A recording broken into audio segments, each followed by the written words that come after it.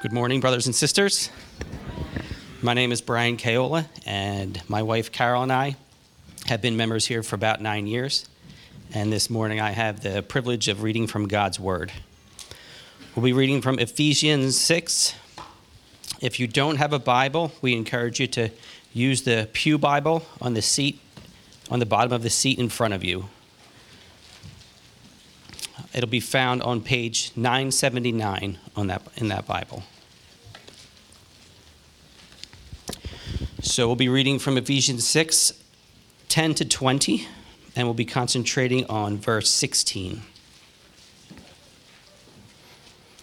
Finally, be strong in the Lord and in the strength of his might. Put on the whole armor of God, that you may be able to stand against the schemes of the devil. For we do not wrestle against flesh and blood, but against the rulers, against the authorities, against the cosmic powers over the present darkness, against the spiritual forces of evil in the heavenly places. Therefore, take up the whole armor of God, that you may be able to withstand in the evil day, and having done all, to stand firm. Stand therefore, having fastened on the belt of truth, and having put on the breastplate of righteousness, and as shoes for your feet, having put on the readiness given by the gospel of peace.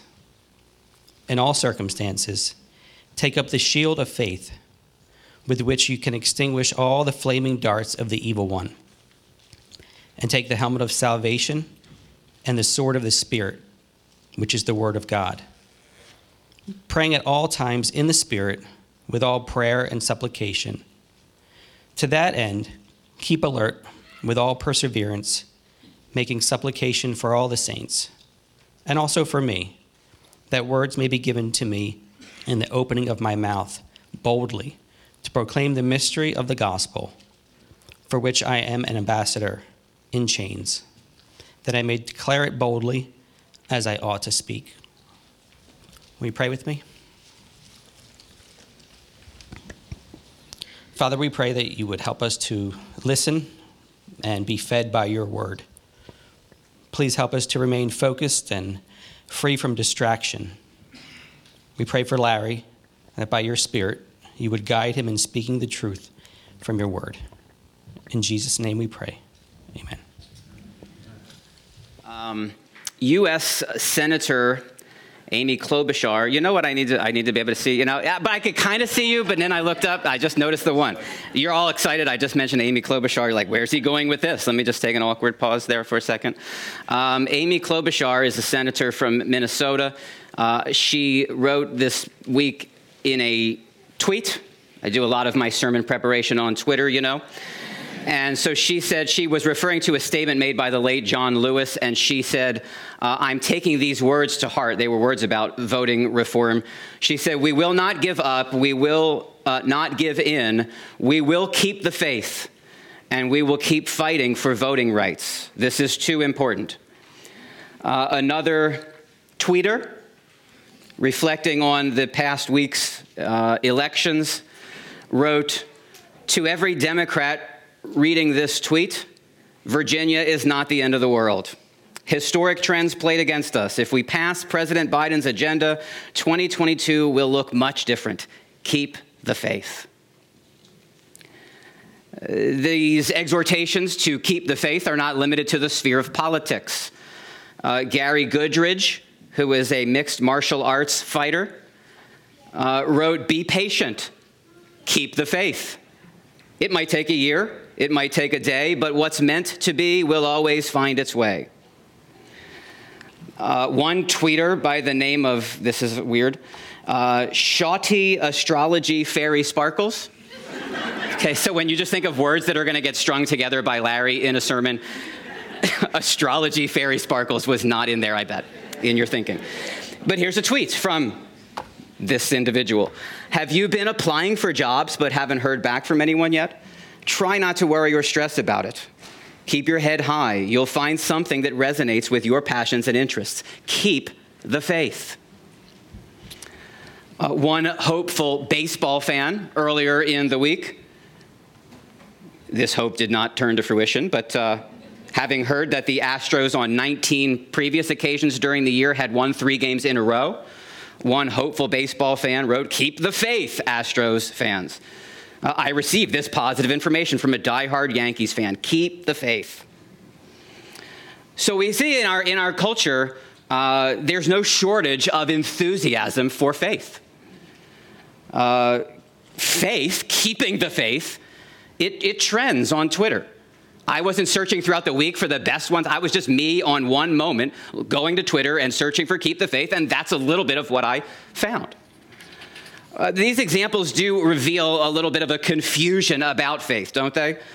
What exactly is the faith that we're being called to keep? The object of faith seems to be assumed or ignored or just altogether irrelevant, so that at least what I was able to ascertain from thinking about those different calls to faith is that really it's simply an invitation to think positively, to be upbeat. Well, Paul, the Apostle Paul, is not calling the church to just be upbeat in Ephesians 6:16, which is the focus of our study this morning as we are working through this paragraph in Paul's letter to the Ephesians about the spiritual warfare that God's people are engaged in. Look again at verse 16. Paul says, "In all circumstances, take up the shield of faith with which you can extinguish all the flaming darts of the evil one." Now, so there's a call to faith, right? It's take up the shield of faith. But Paul has something more specific in mind than sort of just a vague, airy optimism about how things are going to turn out. Something that is urgent and essential in our warfare against the devil and his malicious schemes against us. And we want to think this morning about what he does mean by considering 2 things. First, we want to consider our need for the shield of faith. And then secondly, our taking up the shield of faith. Our need for the shield of faith. In other words, why we need the shield of faith. And then our taking up the shield of faith. What is it exactly to take up this shield of faith? So, our need. Why do we need the shield of faith?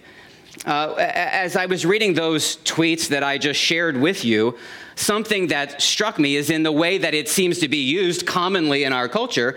What faith is needed for, faith is needed to shield us from the enemy, if you will, of bad feelings.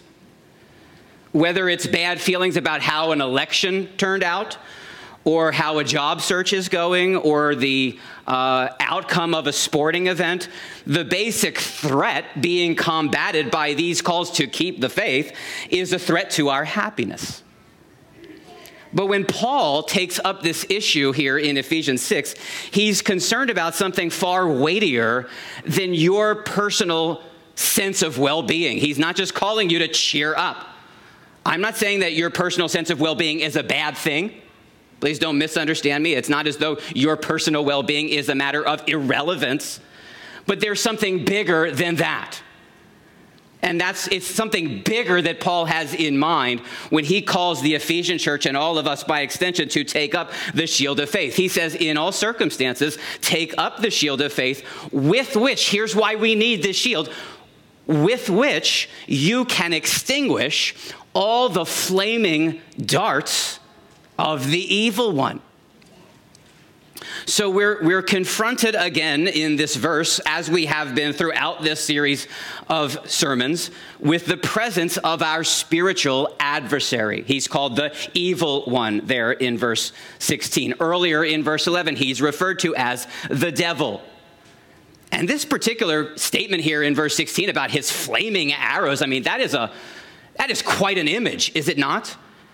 The reference there is to a tactic of war. You maybe have seen this kind of thing in a movie where an army would take an arrow and would dip it in pitch and light it and then fire it at the enemy.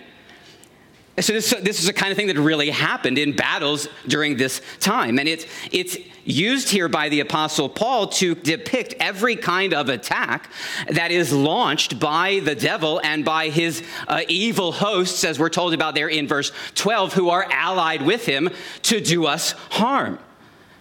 Those arrows may include temptations to ungodly and immoral behavior, or doubt, or despair, or fear, or external assaults like persecution and false teaching and physical sufferings. Paul's expression here clearly conveys the sense of extreme danger, right? We live in a world where an unseen enemy is trying to shoot you with flaming darts set on fire by hell itself.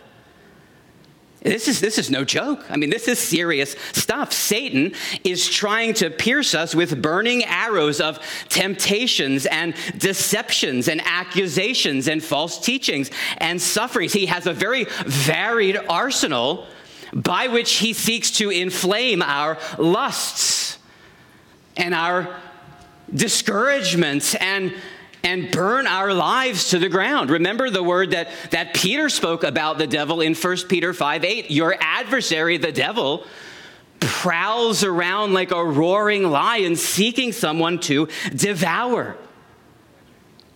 And each of us might be susceptible to different kinds of darts. Right? This would be a good question perhaps for you to consider over lunch this afternoon, is to ask someone that you know well, that cares for you, what darts do you think I might particularly be susceptible to from the enemy? It could be our lusts. It could be materialism. It could be selfishness or vanity or anger or fear. But whatever form it may take for you personally, there's a volley of flaming arrows that we're told are coming our way. There's no way that we can just by skill or speed or agility dance around all these arrows. There's too many of them coming. We need to take up a shield, Paul says. And so Paul, by this image, he would kindly, doesn't feel like a kind word maybe, but this is an expression of God's kindness to us, that he would shake us and wake us up to prepare us to recognize the extent of our adversary's influence. Right? You're not going to take up the shield if you don't realize that you're actually in a battle. His domain of darkness is expansive, stretching across the whole world. And we're told in God's word that every unbeliever, all those who have not taken up the shield of faith, who are not trusting in the Lord Jesus, every unbeliever is actually called the devil's child, his slave and his captive. And we're told they've been blinded by him. Now, I wrote that, and I thought to myself, there may be some here who are not believers in Jesus. And I wondered how you're hearing what I've just said over the last couple of minutes. If you're here this morning and you have not put your faith in Jesus, we do welcome you among us. I wonder how all this sounds to you. You know, in our culture, this scientific and technological age that we live in, Satan is ignored, basically. He's written off, as a myth, a red man in tights with horns and a pitchfork, right? Maybe the punchline of a joke. And I can't get in right now if you're here this morning and that's your general way of thinking. Again, we welcome you to be here. We hope you'll give consideration. We think the biblical assessment of good and evil and how evil came to be is a far richer and clearer explanation of all that is wrong in the world today than any secular ideology could give to you. I can't get into that all right now, but I just want you to acknowledge that we understand that you're here among us, and we would be happy to talk with you about why we have come to believe that the Bible is a trustworthy and reliable source of truth and knowledge about your life and about our world. We don't want to gloss it. We're not trying to bait and switch you here. We're going to just tell you, I'm mindful of the Apostle Paul. He said, by the open statement of the truth. Well, we don't practice cunning. We don't tamper with God's word. But by the open statement of truth, we commend ourselves to everyone's conscience in the sight of God. So it's our commitment. If you come here and you're not a Christian, again, we welcome you here, but we want you to understand, we're just going to tell you what we understand the Bible to say. And we're happy to talk with you and process that with you, but we're not going to just tell you the things in the Bible that you might like to hear, that might sound appealing to you, and then later on tell you a bunch of things that you didn't know about when you first signed up. We want to just put it out there up front to you. And the Bible says that every unbeliever is called Satan's child and his slave and his captive and has been blinded by him. And the Bible actually tells you this so that you might see something of the terrible condition you're in and flee to God through Christ for refuge. But this call here in Ephesians 6 is a call to the saints. We're the ones who need to understand that as we have been rescued from Satan's domain of darkness and brought into the kingdom of God's beloved Son, that he has a special hatred towards us. He knows that his time is short, and consequently he has great wrath, furiously making war on the saints with a barrage of flaming missiles that he might shoot at us. His venomous threats and rage and persecution and affliction and condemning accusations and lies and all kinds of sufferings and schemes and traps. We need to be prepared for it, children of God, and we prepare ourselves by taking up the shield of faith. That's Paul's charge here to the saints. In all circumstances, look again there at verse 16, in all circumstances, take up the shield of faith, with which you can extinguish all the flaming darts of the evil one. So when we understand that we're in a war, and when we think a little bit about the credentials, if you will, of our adversary, what good news it is to hear that in every circumstance, in all things, in all circumstances, we have a shield which repels the flaming darts of the evil one. And we've got to know what it is so that our faith won't be as hollow and as empty as these trite sayings on Twitter. What does it mean to take up the shield of faith? Where does this image of a shield come from? Well, I told you earlier about the fiery darts that would be hurled at an enemy in the midst of battle in those days.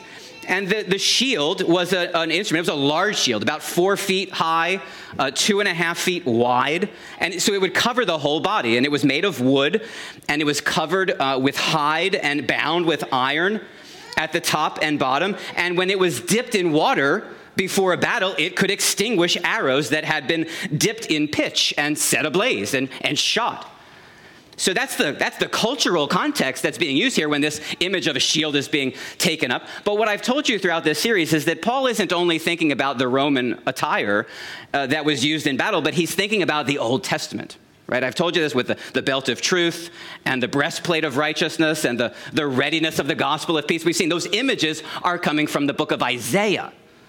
Well, this image of the shield would be the one image that is not coming from Isaiah, but this one comes mainly from the Psalms. It does have origins earlier than that. Jeff read to us that call of the Lord to Abram in Genesis 15 when the Lord said to Abram, I am your shield. And we know that Moses also used this. In fact, Moses' very last words recorded in the Bible, Deuteronomy 33:29, he wrote, happy are you, O Israel, who is like you, a people saved by the Lord, the shield of your help and the sword of your triumph. And so it seems like those images of God as the shield, the protective shield of his people, that was communicated to Abraham and then communicated by Moses, that they're just taken up then in the Psalms. And you just see this imagery of God as our shield all over the Psalms, like the call to worship passage that we considered earlier. Right? King David writing, I love you, O Lord, my strength. And then he just piles up every protective word he can think of, it seems. The Lord is my rock and my fortress and my deliverer, my God, my rock in whom I take refuge, my shield and the horn of my salvation, my stronghold. He said, I call upon the Lord who is worthy to be praised, and I am saved from my enemies. Later in that same psalm, that's in Psalm 18, later in that psalm, in verse 30, he says, this God, his way is perfect. The word of the Lord proves true. He is a shield for all those who take refuge in him. And it's really fascinating. Like if you've grown stagnant in your Bible reading, brothers and sisters, it may be just a good thing for you to take up some study of David's life. You could just start in 1 Samuel 16 when David is anointed king over Israel. And you could just keep reading the end of 1 Samuel and then through 2 Samuel. And you could see how much tribulation and trouble and distress David was in.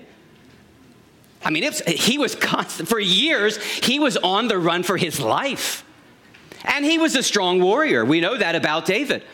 But David understood that in all the victories, in all the ways that his life was spared and he was protected and he was delivered, it wasn't because of himself, it was because of the Lord. And so we see in the scriptures that faith per se, right, faith in faith, that has no protective power. The scriptural call to keep the faith is not just some vague call to be optimistic and think the best of a situation. But it's the Lord who is the shield of his people.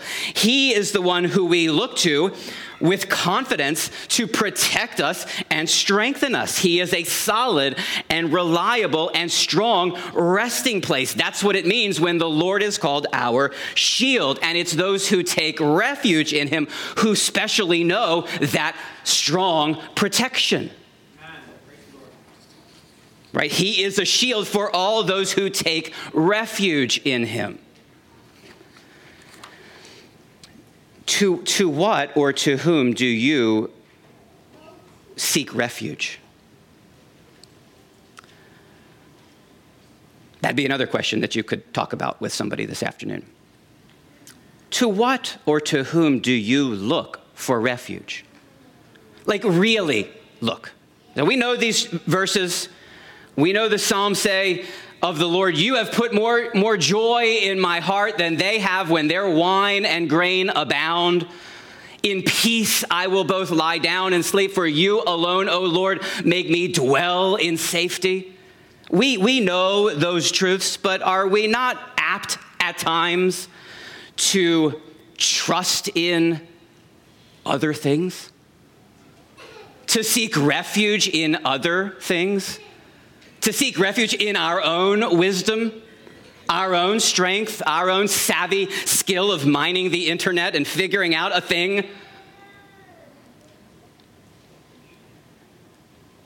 I mean, I was thinking of Psalm 130, where David, I think it's David in Psalm 130. Someone will check me up on that afterwards, but it's in the Psalms, where he says, if you, O Lord, should keep a record of our sins, of our iniquities. And I'm just thinking, if you, O Lord, should keep a record of the number of times and the number of ways in which we sought after other sources of refuge, oh Lord, who could stand? And so rather than receiving the promised security of God as our shield, we have actually forfeited, all of us, by our sin, by our preference for other refuges, other sources of protection and shielding. We've actually forfeited those promises of protection, and instead we have earned ourselves the curse of those who have turned away from him. So God's word says in Jeremiah 17, cursed is the man who trusts in man and makes flesh his strength, whose heart turns away from the Lord. He's like a shrub in the desert and shall not see any good come. He shall dwell in the parched places of the wilderness, in an uninhabited salt land. What a sad and pathetic picture that is of the person who trusts in man. who finds their strength and their comfort and their security and their refuge in themselves, like a shrub just sitting there in the desert, withering and dying. I don't know, as you've come into this building this morning, what kind of safety or security that you think that you need. But the greatest trouble that we have is that we have sinned against a holy and good God who will judge us for our sin and will require from us an accounting for our lives and for the disregard we have had and the disdain with which we have treated our Maker. That's the greatest need we have. And in his goodness and in his loving kindness, God has provided for all who would receive it a way of escape. He has provided a shield from the devouring fire of God's righteous wrath. The God whom we have offended in our sin, he so loves us that he's willing to help us in our trouble, inviting us all to find refuge in the everlasting arms of the Lord Jesus. And we read about that plenty in the book of Ephesians, do we not?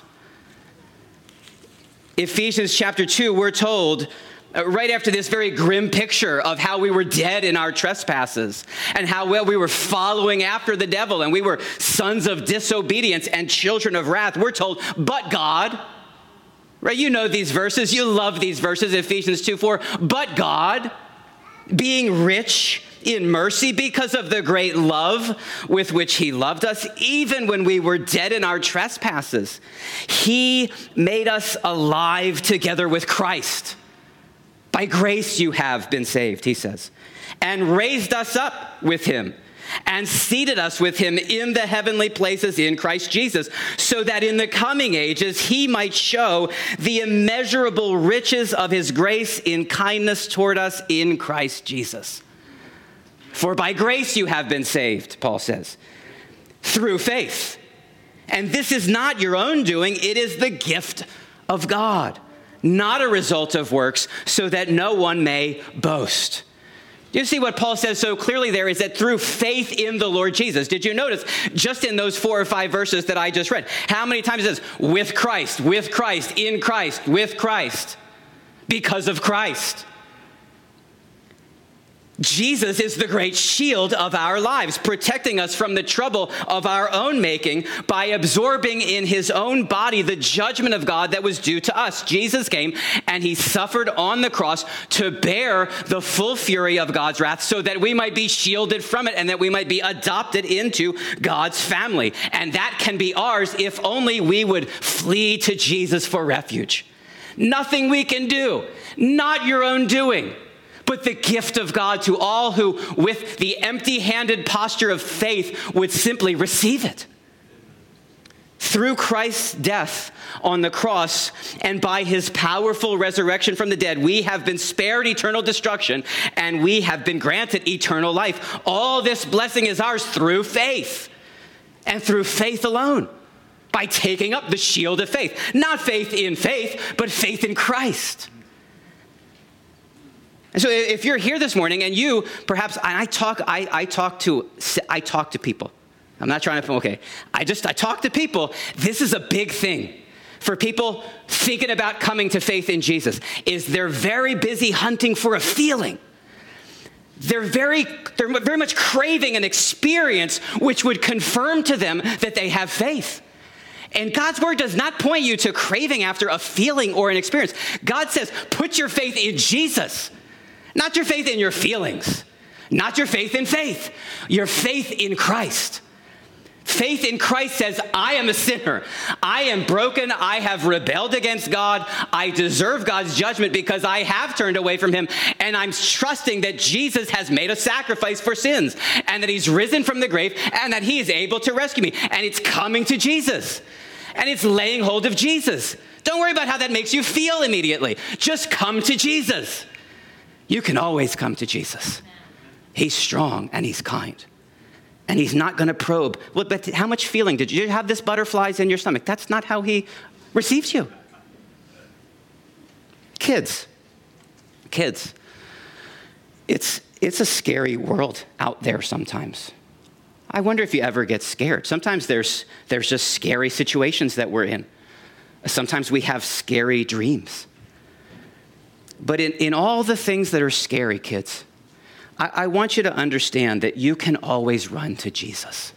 That's a wonderfully sweet song that we sang before I got up here. You can always run to Jesus because he, the Lord, is stronger than every scary thing that you might find out there. Jesus is strong and he's kind. And you know how we know that he's kind? We know that he's kind because he got on a cross and he died for our sins. And you know how we know that he's strong? Because on the third day, he got up from the dead. And so you can always run to Jesus because he's strong and kind. And that's what it means to take up the shield of faith. Faith takes hold of the power and protection of God himself in Christ. Faith is the means by which we flee to God for refuge as every fiery dart of the evil one comes our way. Because the same faith by which we are saved from the penalty of our sin and brought into God's family as adopted children, that same faith also empowers us to triumph over the devil.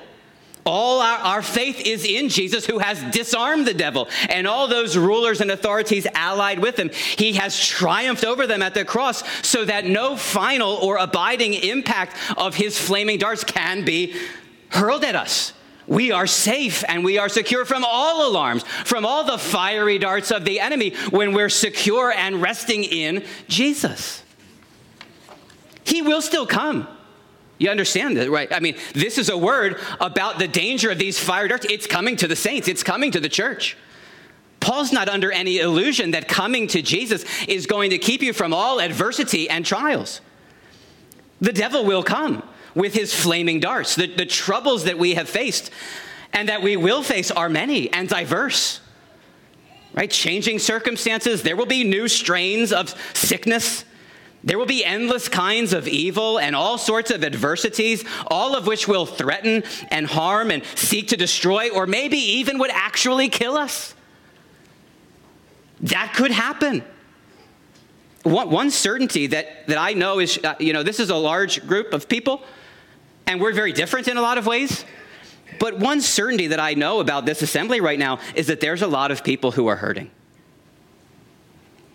It may be the pain of a divorce. It might be the pain of lost loved ones. And that lost might mean physically not with you anymore, or it might be spiritually not with you anymore. Terrible difficulties at work, or uncertainty about what you're going to do with your life. Painful troubles regarding your children, or maybe your parents. There's a lot of pain in this room. And God's word says if you're not in a place like that right now, you actually will be one day. I know that's not the most comforting word I've given you, but that's what the Bible teaches. Paul went around strengthening the churches, telling them through many tribulations, we must enter the kingdom of God. Acts 14:22.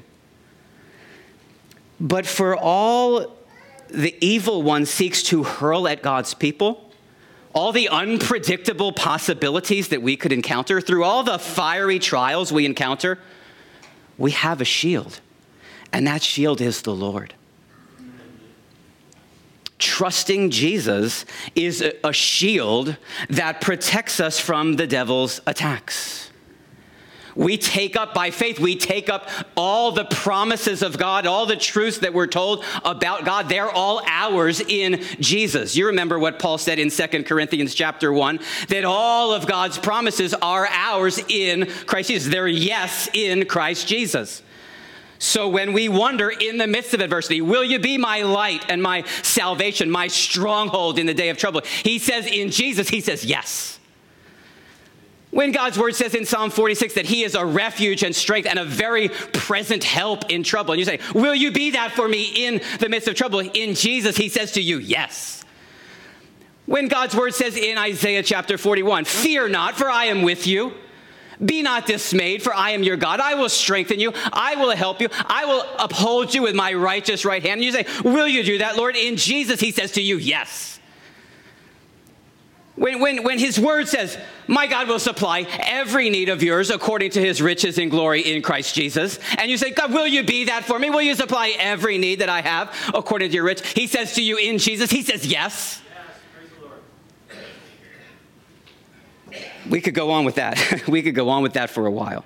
Jesus is with you in the midst of the darkness. He's not insulating you from all pain, but he's our stronghold and refuge in the midst of the trial.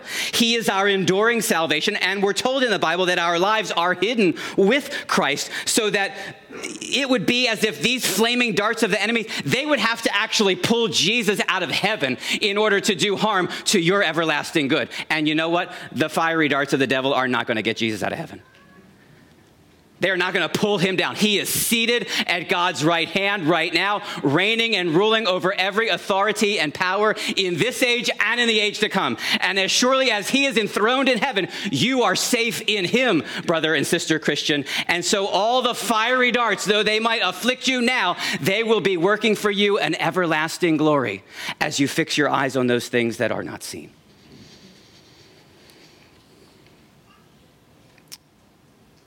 By faith, we take up the shield. The shield tells us, because Jesus suffered and died for us, because he rose from the grave, because he's enthroned in heaven, he remains almighty, he remains sovereign, he remains with and for us. And his omnipotent goodness is aimed at producing and protecting our eternal gladness in God, securing for us a permanent place in his presence. And there is absolutely no possibility of him failing to accomplish that gloriously good goal. Paul came to the end of his life, and Paul suffered a lot. I'm going to try to get you out of here a little teeny bit sooner. I'm not really, but I'm going to pass over something. But you could just read in 2 Corinthians 11. You could just pick up this afternoon 2 Corinthians 11, beginning in verse 23. Just read to the end of the chapter and see what Paul endured. See the ways that the fiery darts of the evil one came at Paul. And then hear Paul say at the end of his life in 2 Timothy chapter 4, the Lord will rescue me from every evil deed. And we could insert there, I think it would be just as true that all those evil deeds that came to him, they were the fiery darts of the enemy. The Lord will rescue me from every evil deed and bring me safely into his heavenly kingdom. To him be the glory forever and ever. Amen.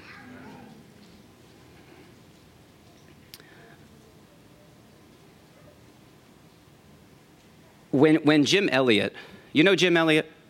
Yeah, y'all know Jim Elliot. Do you know the other four? There were 5 of them, you know. Jim Elliot gets the press most of the time. Nate Saint and Ed McCulley and Pete Fleming and Roger Udarian, 5 of them, they've come to be known as the Ecuador 5. 65 years ago, they had their ambition to deliver a people from bondage through the power of the Spirit. They went to go and proclaim the gospel to a savage people, a cannibalistic people. And those 5 men, they tried to make contact in various ways. They dropped food and provisions to try to show them that they were coming in peace. And finally, it was the day that they were going to go to make contact, verbal, physical contact with this tribe, and they killed them all. And I don't know if you know this bit of the story, but before they went that day, they sang a hymn together. That's one way that we strengthen our faith. That's one way we take up the shield of faith. It's a lot more strengthening, isn't it, to sing these songs together than when we were in quarantine singing on our sofa? They're getting ready to go. They didn't know what was going to happen. They sang a hymn. The hymn is called "We Rest on Thee." And some of the words go like this: we rest on thee, our shield and our defender. We go not forth alone against the foe. Strong in thy strength, safe in thy keeping tender. We rest on thee, and in thy name we go. We go in faith, our own great weakness feeling, and needing more each day thy grace to know. You know, we hear stories about those men and others who have laid down their life for the gospel. And I think sometimes we exalt these men and women as heroes of the faith. And in a sense they are. But you see that at the end of their lives, these men knew that they were weak people. They didn't feel like heroes. They felt their weakness. They sang, "We go in faith, our own great weakness failing." These men knew that they were not strong. They confessed that they were weak. Is that your confession this morning? Oh, I feel my great weakness. Oh, I know each day I need to know your grace more. Well, by faith, you take up that shield. It's a calling and privilege that we have, brothers and sisters, to take up that shield together. We eat and drink in remembrance of Jesus together. You shouldn't do this alone, by the way, this Lord's Supper, okay? It's something we do together. 1 Corinthians 11 says, if you try to go take the Lord's Supper in your living room by yourself, it's not the Lord's Supper that you're taking, okay? We could talk about that after the service if you want. We take it together. It's a way that we take up the shield of faith. We do that together. It's our calling and it's our privilege to take up that shield together, to stand firm against the evil one and extinguish his fiery darts in reliance upon Jesus, who is our ever strong, ever faithful shield and provider. So, love you, brothers and sisters. I'm going to pray for us, and then we will strengthen our faith together by eating and drinking in remembrance of him. Heavenly Father, we do thank you for what a strong shield you are. We thank you for the protection you've given us from your righteous wrath that was against us. We thank you that you have, in Christ, delivered us from the domain of darkness, and that you've transferred us to the kingdom of your beloved Son. And we thank you that Jesus was willing to have his body broken and his blood shed in order to be our shelter in the day of trouble. Help us to trust him this morning. We ask this for his sake, for your glory. Amen.